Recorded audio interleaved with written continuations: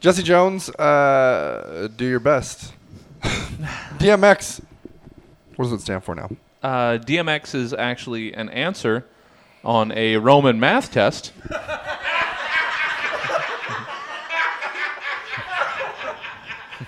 That was only given half credit.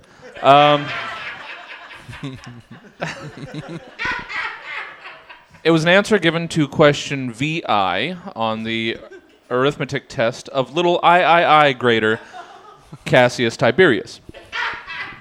The problem read, what is MMDCX LVIII minus MCCC XXXV minus DCCC III?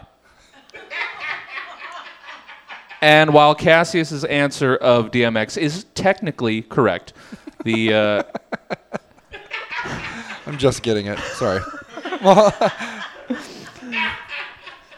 the answer that Mr. Octavianus was looking for was the most reduced form of the number, or simply DX. Thank you for that. That was fantastic.